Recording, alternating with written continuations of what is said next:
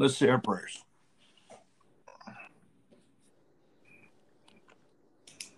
Father, thank you for this time together as a family to read your word. Please watch over and keep us. Help us, Father, as we read your word tonight to receive it. Please feed your sheep. Lord, whatever we have against you, however we've turned our hearts, whatever barriers that we've built up around our ears or around our minds, Father, we ask for your forgiveness. We ask that they be removed. And we welcome your Holy Spirit to teach us, to lead us. Please feed your sheep, Lord. I offer myself up a willing vessel. Use me as you will always. In Jesus' name we pray. Amen. Amen. Amen. Amen.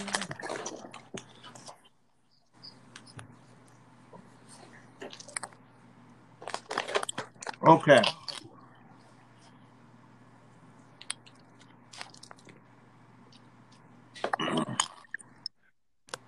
Verse 11. The rich man is wise in his own conceit, but the poor that hath understanding searches him out. A rich man is wise in his own conceit, but a poor man who has understanding will find him out or discover him or sees through him. How about this? A rich man is wise in his own eyes, but a poor man who is intelligent can see right through it. Right. Mm-hmm.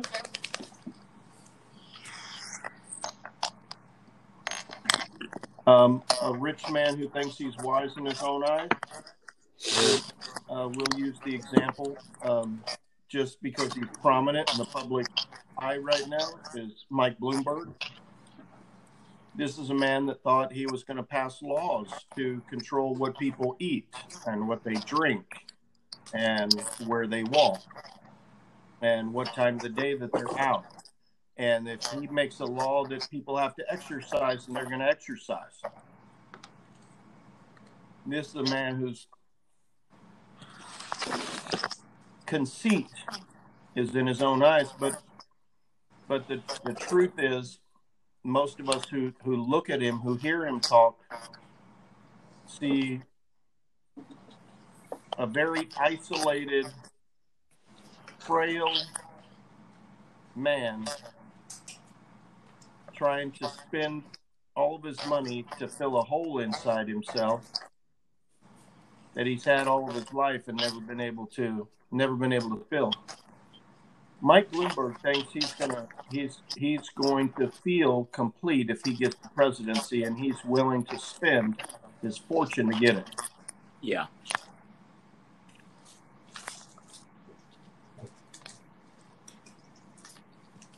The other thing that we can see about him is that he believes you can buy anything. He obviously doesn't believe that God is in control and God sets the leaders over men. He believes money does that. He's trying to prove it. Yes. So, verse 12. When righteous men do rejoice, there's a great glory. But when the wicked rise, a man will hide himself. So we see that when the righteous triumph, there's a great celebration. Everybody's happy. Everybody's joyous to see good overcome evil. Right. But when evil rises to power, good men will go and hide themselves. He that covers his sins shall not prosper, but whoso confesses and forsakes them shall have mercy. So, a person that sins and covers it up will not prosper. He won't prosper. But the one who confesses and forsakes his sins will get mercy from God. he's going to receive grace. Some men think that if they just say they're sorry and they keep their sin a secret, they say, I'm sorry, Lord, and they keep their sin a secret, that they're going to be all right. But the Bible tells us, the Word of God tells us to confess our sins one to another. Now, I'm not saying be foolish and run around. You don't need to deface yourself to everybody in the world. But what I'm saying is you should have a trusted brother or sister in Christ that you go to. And you say, look, I missed it. Here's what I did. And here's the reason for that. When you have to confess your sins, when you have to go through the act of telling someone else what you've done, there is a piece of us that abhors the idea of having to do that again. It's a deterrent from doing the same thing again. It is a deterrent on a supernatural level, on a spiritual level. God knows how he made us. And he knows that that's a key piece to our being truly repentant for what we've done. If a person can say, sorry, Lord, and then just be quiet about it, they're very likely to go and commit the same sin again and have to say, sorry, Lord, and then commit the same sin again, and sorry, Lord.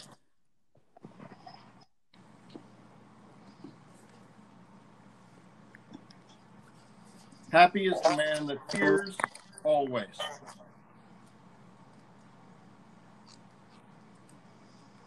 Happy is the man that fears always, but he that hardens his heart shall fall into mischief.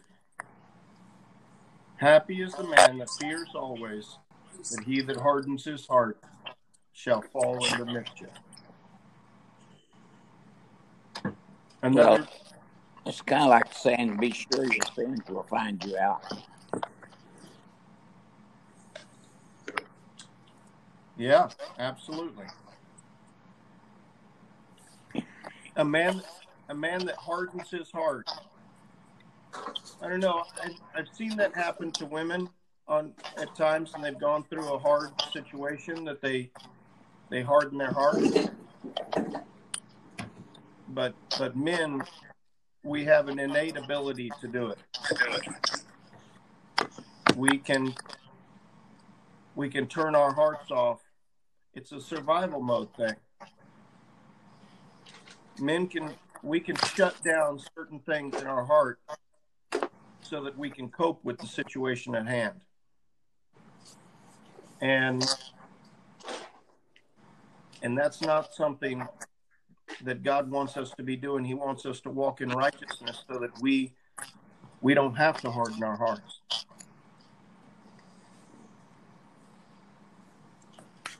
I think one of the things that is good there is that we confess sins as we learn of them. Amen. Amen, Dad. That is a hard practice to take up and an even harder practice to maintain. Yeah. A man doesn't want to tell other people about the secret sin that he had when nobody was looking. Right. But when he confesses it, it shines light in darkness. You're right. He doesn't want to do it again because he doesn't want to confess it again. More than that, it's that suddenly that sin is in the light.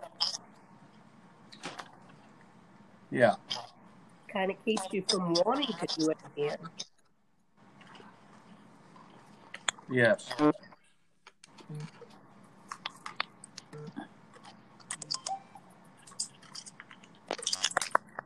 As a roaring lion and a raging bear, so is a wicked ruler over the poor people. Like a loud-voiced lion or a wandering bear is an evil ruler over the poor people. An evil ruler is wild, lashing about. Yeah. Verse 16, the prince that wants understanding is also a great oppressor, but he that hates covetousness shall prolong his days. So what does this say? It says understanding. When the prince wants a prince that wants understanding is also a great oppressor. When it says that he wants understanding, it means that he needs understanding. A prince that is lacking in understanding. A prince that is lacking in understanding is also a great oppressor. But a prince that hates covetousness will prolong his life.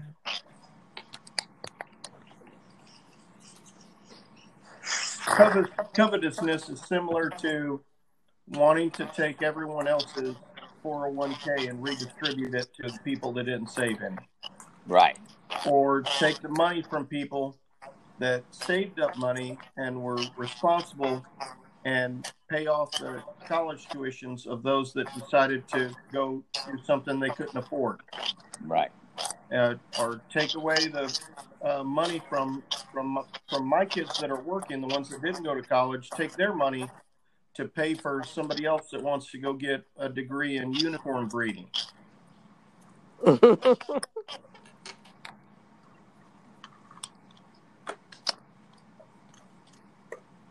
A man that does violence to the blood of any person shall flee to the pit.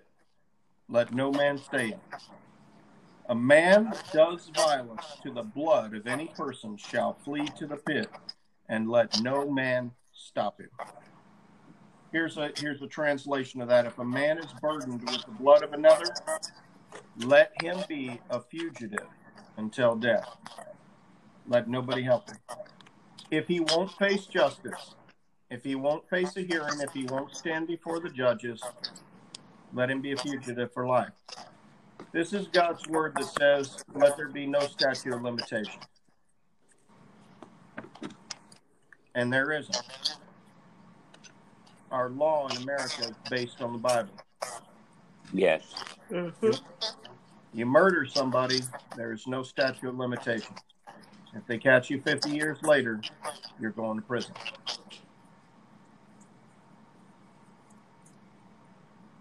Whoso walks uprightly shall be saved, but he that is perverse in his ways shall fall at once. That's pretty self-explanatory. The one that walks uprightly, they're going to be saved. The person that walks in righteousness, they're going to be saved. But he that's perverse in his ways, they're going to fall. They'll be taken down.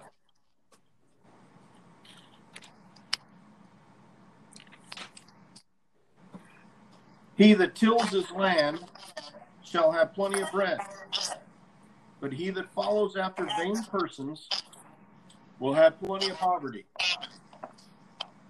So the person that shuts his mouth and minds his business and is tilling his land or does hard work, that man's going to have plenty of food to feed his family. But the one that chases after the foolish things and the foolish people, that guy's going to have plenty of poverty to replace all the missing bread.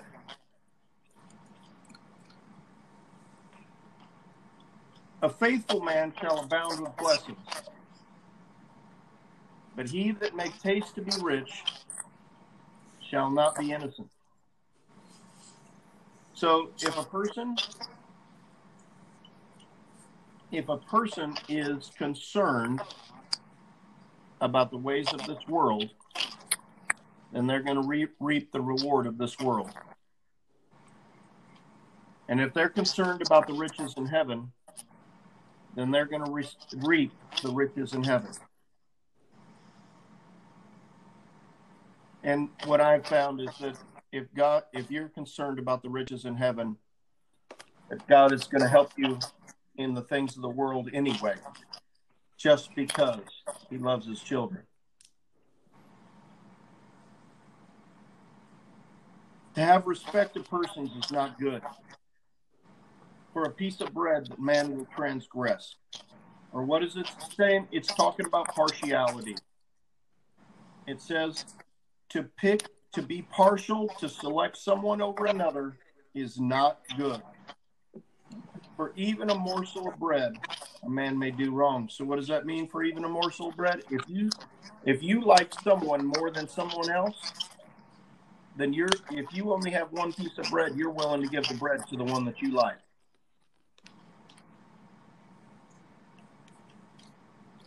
Instead of dividing it evenly, you're willing to give it to the one that you take partiality for.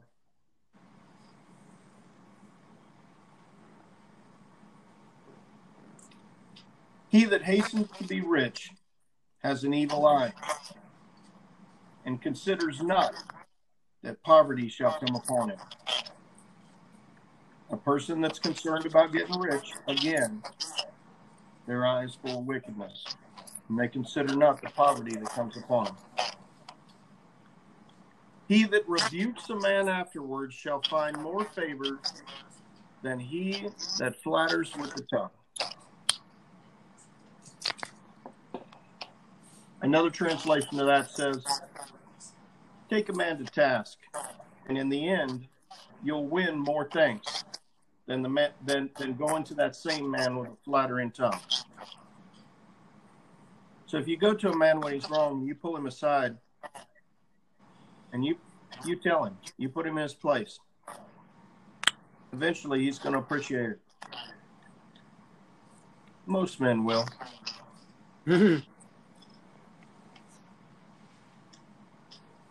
Whoso robs his father or his mother and says it's no transgression, the same is the companion of a demon, a destroyer. That's a demon. Whoso takes something from his mother or his father and says that's not a law, that's not a transgression, because that's my mom and my dad, so I can take their stuff.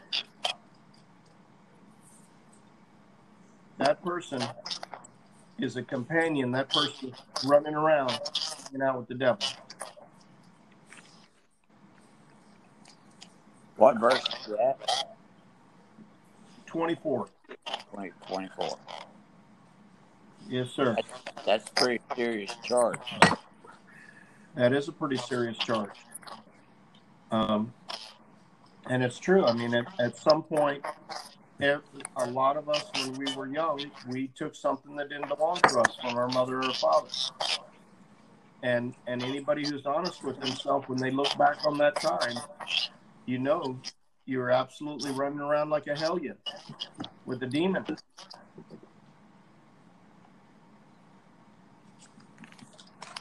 He that is, and some people do it even in their adult years. Yeah. They take things from their mother and their father. They cheat their mother and father left and right. Now that, is running around with a demon. He that is of a proud heart stirs up strife, but he that puts his trust in the Lord shall be made fat.